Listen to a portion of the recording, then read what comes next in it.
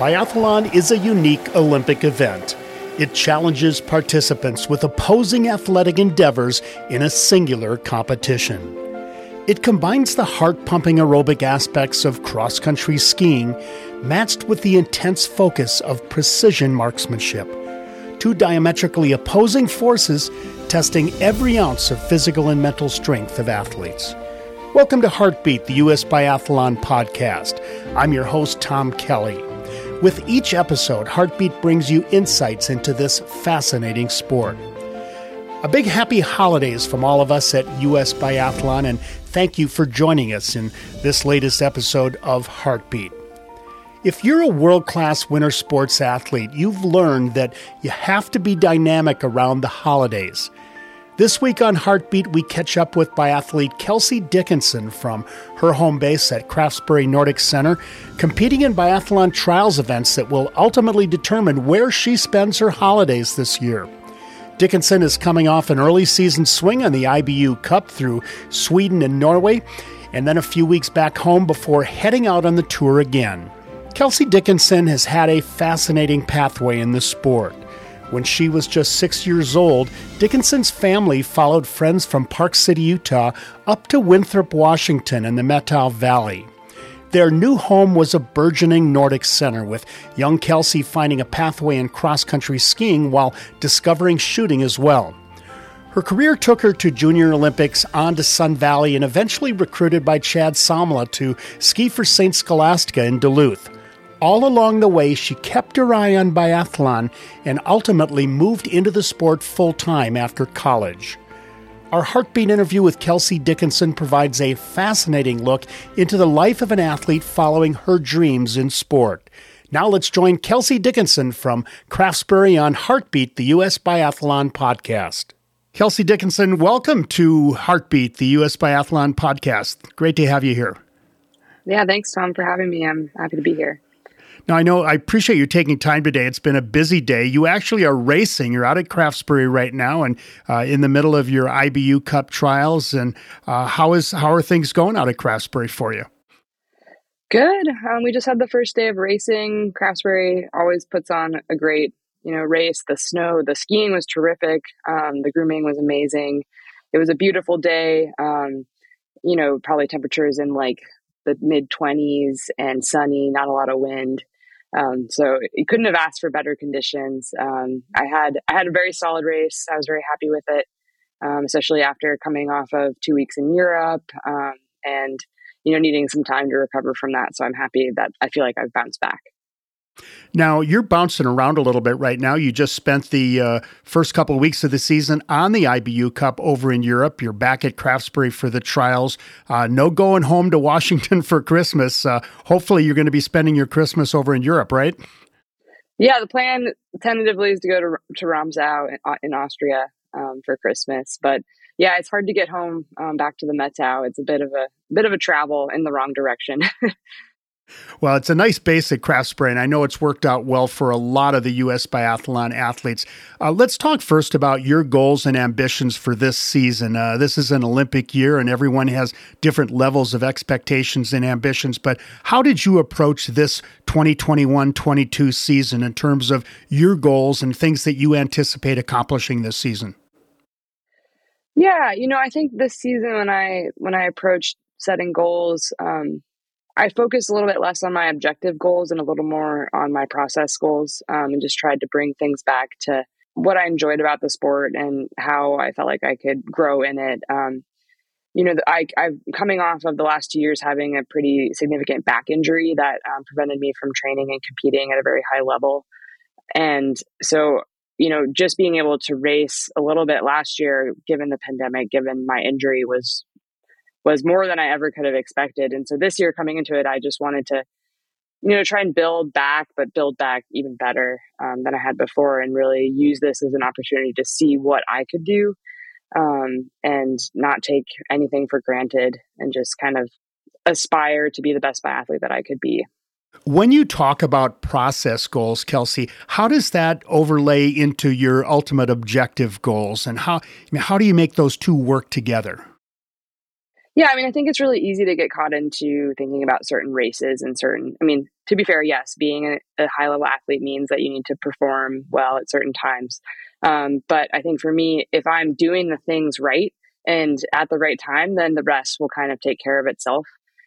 So sure, like I definitely have the goal of making the Olympic team this year. I really would like to race a World Cup. I've gotten close a number of times and have still yet to do that. But process goals for me look like, all right, like where can I improve? How can I make my shooting time faster? How can I bring, last year my goal was to be an 80% shooter. And this year it's like, all right, what can I do to be a 90% shooter? And looking at those details that when they all come together, that's what gets you to those, race benchmarks that you're looking for. When you look back at your results over the years, and I'm kind of getting to the importance of shooting, the importance of skiing, and how you create that balance. But what have been the things that have made the biggest difference for you when you've had success in the past? Has it been your shooting? Has it been your skiing? Or has it been the good combination of the two of them on a given day? I think it always kind of is dynamic. Like, we joke in the biathlon world that sometimes when you're skiing really well, you're not shooting very well, and vice versa. I think historically, I've been able to kind of rely on my shooting. It's been consistent. I feel like I've always been a pretty fast shooter, although I've been working to be even faster. And uh, I feel like while I might not always be the best shooter in training, I have a good sort of execution mode that I can find for races. Let's talk about your career, and just to preview it a little bit, it's fascinating to look at what your pathway has been. You grew up in the Metro Valley in Washington, one of the great hotbeds for skiing in America. You went on to the program in Sun Valley. You ended up at St. Scholastica College in Duluth, another great ski program, and now you're basing out of Craftsbury. So you've been able to hit some of these really great places during your career. But let's go back to the beginning. And how did you first get into skiing back in Washington?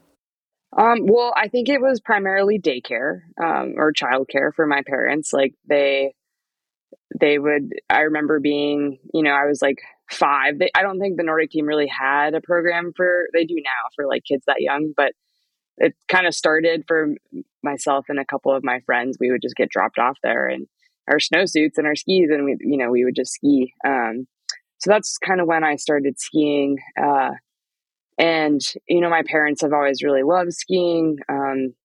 We moved to the Methow because of Sean and Laura McCabe, who are really dear friends of my parents. And they had said, like, look, I was born in Salt Lake City. We were living in Park City, and they're like, look, this is going to be a really amazing place to raise your kids. You should come here. So that's sort of how I started skiing. And then being part of the Nordic team was just like what we did. It was just kind of like an expectation. I can't say that I really liked it. I was actually really slow. I was the back of the pack. I was very competitive, and I did not like being last in every race, but I was certainly last in most races. But getting to have role models like Sadie Bjornson and Casey Coots and Eric and just other people around me. I feel like I had a really good peer group of people that were a little bit older than me and my same age that were really into it. So by the time I became a J2 and we started going to ski camp in the summer, that's when it clicked for me. And I was like, I want to be good at this. This is what I want to do. And so then it kind of took off from there. As you look back on it now and you've gotten a little bit older, one of the things for me that really makes some of these places around America so distinctive over time. I look back to Putney, Vermont, back many years ago. Sun Valley is another example. These places where there is this amazing culture for Nordic skiing. And that really is what grew up in the Metro Valley, isn't it? Yeah. I mean, I think that there's just a lot of really strong skiers there and people that are really invested in the community. We don't really have, a local alpine hill. So but the trail network there is amazing. Like, I can't think of anything else I would want to be doing even now. Like, like skiing in the Methow is my happy place. So I think having a lot of families, having that kind of critical mass of families that weren't really, it wasn't a competitive thing. It was just like, this is what we do after school. It's not like, I think I feel lucky that it wasn't something that I was needing to do to be good at. initially. It was just for fun. We would build jumps, like Flash Clark we would just go out with a shovel and just, we wouldn't even ski that day. We would just go off jumps. But then I learned how to be really comfortable on my skis. We would do downhill practice. It was just it was about loving the sport and having it be sort of a lifestyle sport. And you actually got into biathlon while you were there. And I know your range may not be that sophisticated, but it was functional and it was enough to get you into the sport and understand shooting. Yeah, the range has definitely come a long way now. Betsy actually has it's at least 8 to 12 point range now at the local high school. That was a big project that her and Casey did to get that going. But when I was there, when I first started doing biathlon, it was like Saturday or Sunday, we would all trek out there. We would have to fill all our these sleds up and pull them out to the range and set them up. It took most of the day to do a biathlon practice. But it was just fun. I just remember like having snowball fights and I did it because I wanted to hang out with my friends. It wasn't a very intense environment, which I also kind of liked. So being able to I think the Met Tau has done a really good job of creating a space where people can do both, where you can ski and then also learn the skills of biathlon on the side, because I think that really is valuable later in your career. So as your competitive career progressed, you ended up at Sun Valley for a few years. And how did you land there, and what did that add to your pathway? Yeah, I think that, there was another girl on the team that the year before or a couple years before had done the same thing, where she did her part of her senior year in Sun Valley. I think just to like ski with I wouldn't necessarily say more competitive club, but I think at the time maybe they were having they had a larger critical mass of girls skiing that were doing really well. And, I was a moody high schooler. I wanted to like do something different. So I decided I wanted to do that as well. And that was sort of at the time where I was starting to have better results. And I really wanted to kind of go somewhere and feel like I was really starting to do something for my skiing competitively. And I didn't do biathlon. They didn't have any support to do biathlon. And at that time I was just sort of like, I don't know if I'm going to end up doing biathlon. I just want to ski. I want to be a really good skier. And I got a lot better. I showed up by far the slowest person there, and then just kind of worked really hard and started having some good results as a junior that I hadn't really had before. And so I ended up staying there for my senior year. I actually ended up going home to graduate from my local high school just because I wanted to graduate from there. But I went back then the next year for a postgraduate year because I ended up, it's a long story, but I ended up having a concussion right when I was supposed to decide when I was going to college and couldn't. And so ended up I had been considering a gap year, and I was like, I'll just take that. And then at the end of that gap year, I got really bad compartment syndrome and had to have surgery. And after I had surgery and I was at home recovering, I was really bored because I couldn't really do anything. And I decided to start shooting just for fun to entertain myself. And we had a biathlon target in the backyard when we wouldn't go to the range out in Mazama, we had just one target in the backyard of a friend's house. And so I would just go there with Betsy and just shoot. And then I was like, maybe I'll actually try and do biathlon, this year. And I had decided to go to Scholastica, and I knew Chad would be supportive of that. And so I made the goal of making World Juniors that year. And I didn't actually make World Juniors. Make World Juniors with cross country or biathlon? Biathlon, But because I had surgery in the spring of 2012, and then I went to school in that fall. And I was shooting all summer because I couldn't, because I didn't have a lot else to do given because I had all 8 of my compartments released. And so then, I was like, I'll try and make World Juniors for biathlon that year. What prompted your initial decision to go to St. Scholastica in Duluth, Minnesota, long ways from home? Yeah.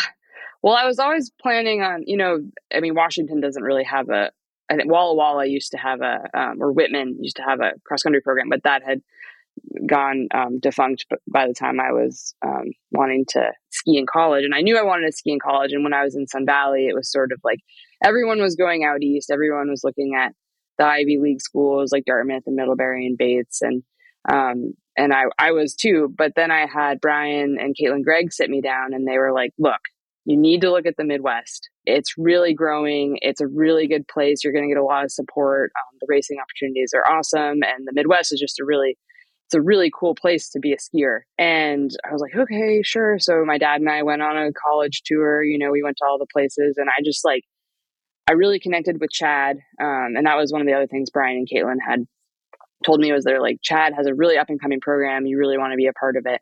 And I really connected with Chad. I really connected with the team. They just immediately made me feel like one of them. And, I felt like at home there, And so then I decided to go to Scholastica, after all applications and decision making and all that. And I have to say, I'm very happy with that decision. And I fell in love with the Midwest. Like, I'm so happy I got to live in Duluth for, almost 6 years on and off. And I just couldn't have imagined not having that experience in my life. Being a native Midwesterner myself, I know what you're talking about. And the culture for Nordic sport, it's just rampant there, isn't it? Everywhere you go. Yeah. I mean, I remember going to watch like a JV high school race, and where I grew up, it was all club racing. We didn't really have, like, Oregon had their own kind of high school program, but we didn't have any high school racing outside of our clubs. And I remember going to a JV race and it was like not even groomed. There was no markings, and they're just kids like racing in jeans, and cotton sweatshirts. And I was like, this is what skiing is about. This is what it should be. It's just anyone can do it.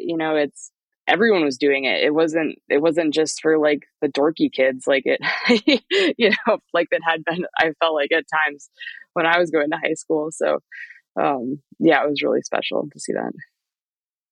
Yeah, it is really a way of life there. Was Chad then influential in eventually maybe pointing you a little bit more towards biathlon after college? Well, so Chad was my coach for like I actually ended up taking a little bit of time off in the middle of college to pursue biathlon. And Chad was my coach for the first part of that. And then when I came back, Maria Stuber had taken over. So I kind of had two different college coaches. And I think though, the thing that they both did was they supported me to do biathlon on this, because it meant, sometimes I had to miss college races. And if I was, it's a lot to ask a coach to let one of your scoring athletes just go off and do something else. But Chad has always, and he did this with Paul too. He's always playing he had such a vision for the long game. Like he knew that he could have sure done something different with our training that might have made us faster in the moment, but then burned us out later. And I remember having a conversation with him where he was like, look, like I wanted to set you up with the development you needed so that you could be successful after this, because he saw that I wanted to do that. And then similarly with Maria, she was just unwaveringly supportive of me during some very challenging times where I was trying to pursue biathlon and it wasn't going very well at times. And she just was kind of like, we're gonna get through this. We're gonna do it. And then she ultimately is the one that pushed me to come to Craftsbury for the summer before my senior year of college. I joined the team, and that's when I really connected with Craftsbury and the community and decided that I wanted to come here after college. How long have you been at Craftsbury now? That's a great question. I started here, I was here the summer of 2017, and then I started full time the spring of 2018. So I feel like with COVID, I'm just have no sense of time. Was that like, it's like, this will be my fourth year. Yeah, the number of years isn't so important, but what I wanted to get to is, and again, what we talked about earlier with the culture in the Metro Valley, you have a really amazing culture at Craftsbury, particularly for a biathlon. It's been a little bit of a melting pot for different athletes to come together. You had a great program during COVID. You were able to keep something going. How important has that been to you as an athlete making her way up to the top, to have a home like that where you have other athletes and facilities to really help your development? I mean, I wouldn't be doing biathlon if I wasn't here. Financially, it's very challenging to support yourself. And I don't know how I could have done it otherwise. So I'm very grateful that I can be here. And also, I think it's really important, especially when you're a developing athlete kind of on and off the bubble and, you make some trips, you don't make others. it's really easy to get roped into thinking that your self-worth depends on if you're making teams or not. And to have a home base where where they're going to support you regardless of how you're performing, and they believe in you, is super empowering. So I think that having this really awesome training group, having the rowing team and the cross country team and the biathlon team, and having a lot of athletes working really hard towards different but also common goals, I think for me is super exciting, because I'm all about team. Like I just, nothing gets me more fired up than feeling really supported by my teammates and being able to support them. So Yeah, you make some really good points about it. I want to talk about the IBU Cup. And for those who may not be familiar with it, can you give us just an initial description of the IBU Cup, the importance of it, and how it fits into the overall world of biathlon competition? yeah, I would say it's a little misleading because it's called the IBU Cup and the World Cup is called the BMW IBU World Cup. So people often get a little bit confused. But how I would describe it is it's basically a tier of racing that goes on right below the World Cup. That is kind of the feeder for the World Cup. So athletes are often going up and down, depending on results. And it's a way for kind of developing athletes to kind of start racing, get some experience, and then be able to transition more seamlessly into the World Cup racing. The level of competition is incredibly high. Oftentimes, people who are in the top 10 on the IBU Cup will go and be in the top 10 on the World Cup the next weekend. And the depth of, especially, it seems like even in the last like 2 years, the depth of competition has really increased. Where that you feel like what I feel like a good race for me now, it doesn't necessarily guarantee like you're going to be in the top 10 or something. So I think it's just really a testament to the level of competition and the depth that I've seen. Just in the, I think the first IBU Cup trip I qualified for was maybe in 2015 or 16. And just since then, I feel like it's really, the level of competition has come up a lot. Is there anything that you can attribute that to? Is this just indicative that the sport is just getting bigger and deeper across the board? Yeah, and I feel like smaller nations are starting to do better. And then the bigger powerhouse nations, I think just the level as a whole is really increased. It's always been at a really high level. Don't get me wrong. It's not to devalue where biathlon has been in the past, but I just think that just the depth of it is just really increasing. And you see a lot more younger athletes just, that's where they're coming in really, really fast, really successful, but the national teams will sometimes keep them down from the World Cup just so they can get a little more experience. So I think you get a little more of that where you have like major talent that's sort of being cultivated before they're kind of thrown to the wolves. And so you see some of that too. What is life like on the tour? You've just come back from 2 weeks. I think you had stops in Sweden and Norway on that trip. But what is life like on the tour? It's sort of like a traveling circus is probably the best way. It is the most a traveling circus when we're all in the airport trying to get on the same flight and there's just 50 people, from like every team is there and you're just, everyone, it's like you see everyone, you're like, here we go again. So that's sort of, and you've all got 10 bags. Yeah, exactly. It's always a mess. But especially because I've been more consistently on the IBU Cup now, like this year going to Sweden, especially after last year being a little bit truncated with COVID, I just felt like I was seeing all my friends again. I just like you start to recognize more people, and then you start. I think in the last few years we've really made an effort to become friends with other teams and talk to other women and I know the men are too, and just like create some connections because I think it's a little hard when we're not always consistently over there. Like we missed this third IBU Cup. And we're traveling from a lot farther, so we're not over there in the summer.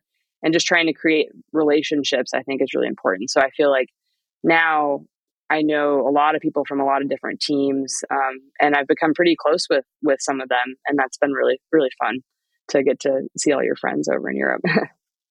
This might be a difficult or a subjective question, but do you feel that there's a growing respect for the biathlon program in America as you relate to friends from other nations and they watch what we're trying to do here in America with the sport?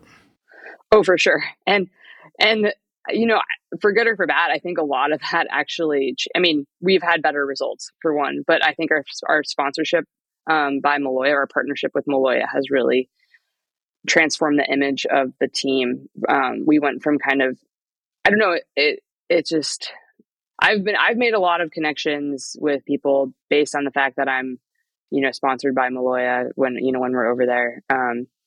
And that was something that I never really had before. So I think that's been a big benefit of that relationship. But I also think we're doing a lot better. Like 2 years ago, we had someone in the Flowers every weekend for the first half of the season. So I think we're definitely getting a lot more respect. You're seeing, we're having good results on the World Cup, and I think people are understanding that we're a small nation, or we're a small program, but we're increasingly able to produce results with less resources. And I think that's garnered a lot of respect. Well, I love the point that you've made there. And I think just as a little bit of an outside observer, with the Maloya partnership now for the last couple of years, you really look like a team. You look like a great team. I mean, everybody looks uniform. It's a great program. And I think partnerships like that really do tend to bring people together and build respect, as you said. Yeah, I think that it's really cool to see your teammates out there and not just have it be like the Adidas kit that like everyone has, it's just like, it's something that's unique, which I think is really cool. Cool. I want to move into a little bit of a different territory. You're a philosophy major, and you have also been very engaged in sports psychology and the mental aspects of sport. How important is that? I think particularly with a sport like biathlon, where I think as spectators, we can see how important it is that you have a good mindset. But tell us a little bit about your emphasis on sports psychology and how that's helped you as an athlete.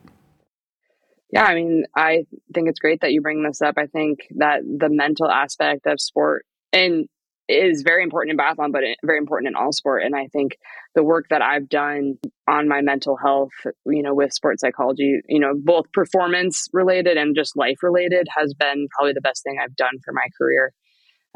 So I think it's incredibly important. I'm really happy to see that more and more athletes are speaking up about the importance of it, and it's getting more national attention.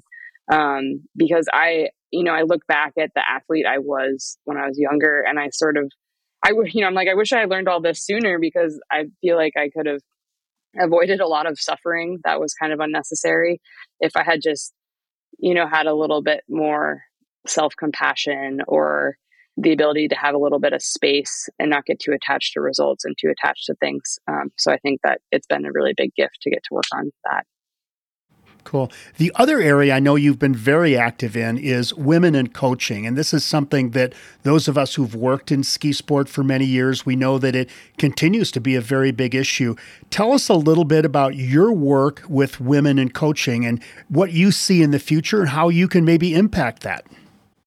Yeah, I think that getting more women into coaching and skiing, and this could be alpine, biathlon, cross country, snowboard, even. I mean, just more women in coaching is incredibly important to elevate sport as a whole. Because we've seen, there's been a lot of studies done in business showing that having women's voices, and women that aren't afraid to speak up, that are sharing their opinions, just elevates the industry as a whole. So. With my former college coach, Maria Stuber, we started this organization called the Women's Ski Coaches Association. And our mission is to recruit, develop, advance, and retain women in positions of ski coaching leadership. And I just, I think for me as a young female athlete, I moved into a sport where there just weren't a lot of women in any roles in coaching and support roles. And not that there's nothing wrong with any of the men that were there, but I just think I would have really benefited from having another woman there to like show me that I could do it, and like to help support me. Because I think that there's some cultural things in skiing that we really need to to fix. And I think that having more women in that space is going to help balance things out a bit. So I just think it's one of the most important things. And I have a lot of friends now, a lot of teammates that are moving on from their competitive careers and they're taking on coaching roles. And I just want to help them succeed and give them the support that they need to be the best coaches that they can be. And I feel like this organization, we've been able to start doing that. And it's been really cool to see the support that we've gotten, even just in the first few years that we've been going. So, yeah. Is it a bit of a kind of a recruitment and advocacy outreach? Is that the primary thrust of this now? Yeah, I mean, we have a lot of buckets, we call them. So like right now we have a gender equity proposal that we're working on with US Ski and Snowboard to reach sort of equal quotas on for like volunteer positions on trips and camps for women.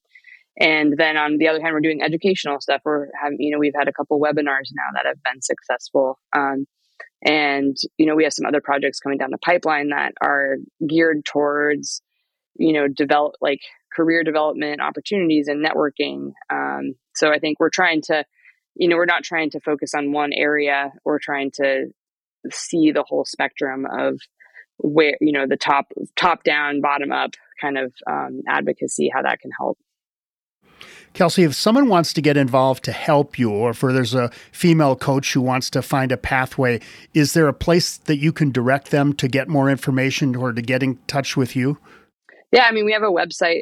It's called womenskicoaches.org, and you can email us at womenskicoaches@gmail.com. I run the email most of the time, so you'll probably be hearing from me. And, we have membership tiers but we don't want cost to be a barrier for anyone trying to get support. So that's another great thing that anyone can reach out to us about. But buying into the membership allows us to do our programming and, send out content to our members. Cool. And for those of you listening to the podcast and don't have the ability to write down the address right now, we'll put this into the show notes and you can find that at usbiathlon.org. We're going to move into our final segment now. It's a little section that we call On Target with a few questions to learn a little bit more about you and what you like, Kelsey. First of all, a simple question I ask everybody. You as an athlete have had an opportunity to go to venues all over the country and all over the world. Do you have one venue that really sticks in your mind as a real favorite to you? Maybe it's because you got a good pizza there, or maybe you had a great result, but one venue that's really a favorite for you. I would say that has to be Sjusjøen, Norway. That's where I had my first IBU Cup podium back in 2019. And I've also had some of the worst races of my life there. So it's just been a very memorable place, and it's always really cozy, and it's right before Christmas. So I just have some really great memories about being there. That's a great little town. That's not too far from Lillehammer, right? No, it's just like 20 minutes, up the road. And then you, as an athlete, I know you travel a lot and you've had an opportunity to see a lot of places around the world. But if you set biathlon and ski competition aside, do you have a favorite place that you've either been to or you would love to go to? Well, and my teammates will all laugh at me. My favorite place in the world is definitely the Metau, which it's cool that you can say that about your hometown, and specifically the Metau in the winter. I would say it's a pretty special place. But oh man, I have a long bucket list of places I want to go.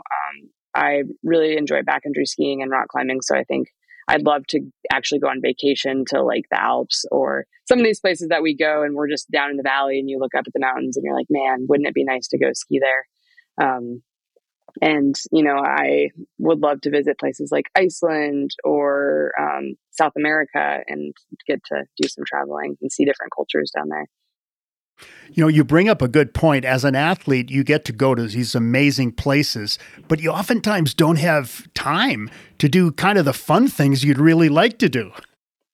Yeah, definitely. I mean, there's lots of times where I'm like, man, I have to go sit in the hotel room and recover instead of like going on a hike up a beautiful mountain or something. So, yeah. So I know that art is really important to you. Do you have any art project that's really memorable or special to you that you've been involved with? I really enjoy block printing. Art helps make me feel connected to a family friend of ours who passed away, who was my art teacher in high school, Sean McCabe. And he was a really big influence on my life. And block printing was one of the things that he taught us. So I always really enjoy the time I get to do that. I like to make cards, which then helps me feel connected to the people I love, that I can send them, cards that I made. It's a little hard to take all of that on the road. So I usually try and just bring some drawing or colored pencils with me. But I think having a creative outlet is really important. If you're a creative person, or just having an outlet in general that's not specifically sport related when you're on the road is really important. And then lastly, you're involved in biathlon right now. You've been an athlete all of your life. If you had to sum up what biathlon and what being an athlete means to you in just one word, what would that be? I thought a lot about this, and I could think of a lot of sentences, but no sentences allowed. I know. I think that the word that really kind of sticks out to me is teacher, because I feel like biathlon has both taught me a lot about life, but also been the vehicle through which I have learned a lot about myself and been able to mature and become more self-aware. And I think I'm glad that I've had the experiences that I've had doing biathlon, because I think they've made me more of a compassionate person. And so I'm happy to have had that gift. And then one last thing, it's the holiday season. Would you like to just send a holiday greeting out to all of the fans of the U.S. Biathlon team here on Heartbeat? Oh, of course. Happy holidays, everyone. I hope that you all have snow wherever you are, and that you have a wonderful, holiday season and New Year. Kelsey Dickinson, thank you so much. It has been a joy to talk to you here on Heartbeat. All the best to you this holiday season and throughout the entire ski season coming up ahead. Thanks, Tom. Kelsey Dickinson is a great example of a young athlete following her passion. She's come a long way from Washington's Methow Valley, traveling the world with the U.S. Biathlon team. Oh, and by the way, she was successful in qualifying for the next segment of the IBU Cup and the final Olympic qualifying events to be held in Arbor, Germany, just after New Year's. So she's now off to Europe for Christmas, Olympic trials, and the IBU Cup once again.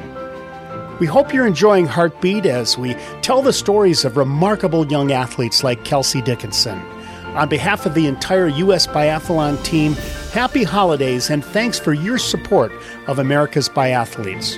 Remember to subscribe to Heartbeat to get every episode delivered directly to you. I'm your host, Tom Kelly. Happy holidays and thanks for listening to Heartbeat.